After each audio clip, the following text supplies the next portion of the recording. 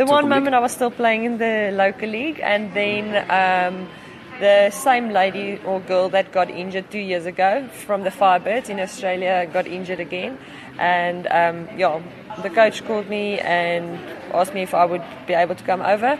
And then Lenice Potgieter, our shooter, also was also going to the same club, and it was just the obvious choice because we could get extra game time before World Cup, and it's good for us to train in combination.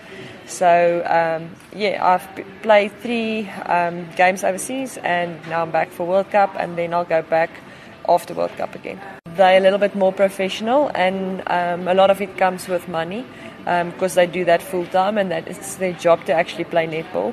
And with that, then intensity lifts, and there's a lot of players from overseas. There's a lot of international players that's not from, say, for instance, Australia, that's playing in the Australia League. So I think that just helps the competition to actually grow even bigger. That's exciting to think where we can actually be if we get more exposure.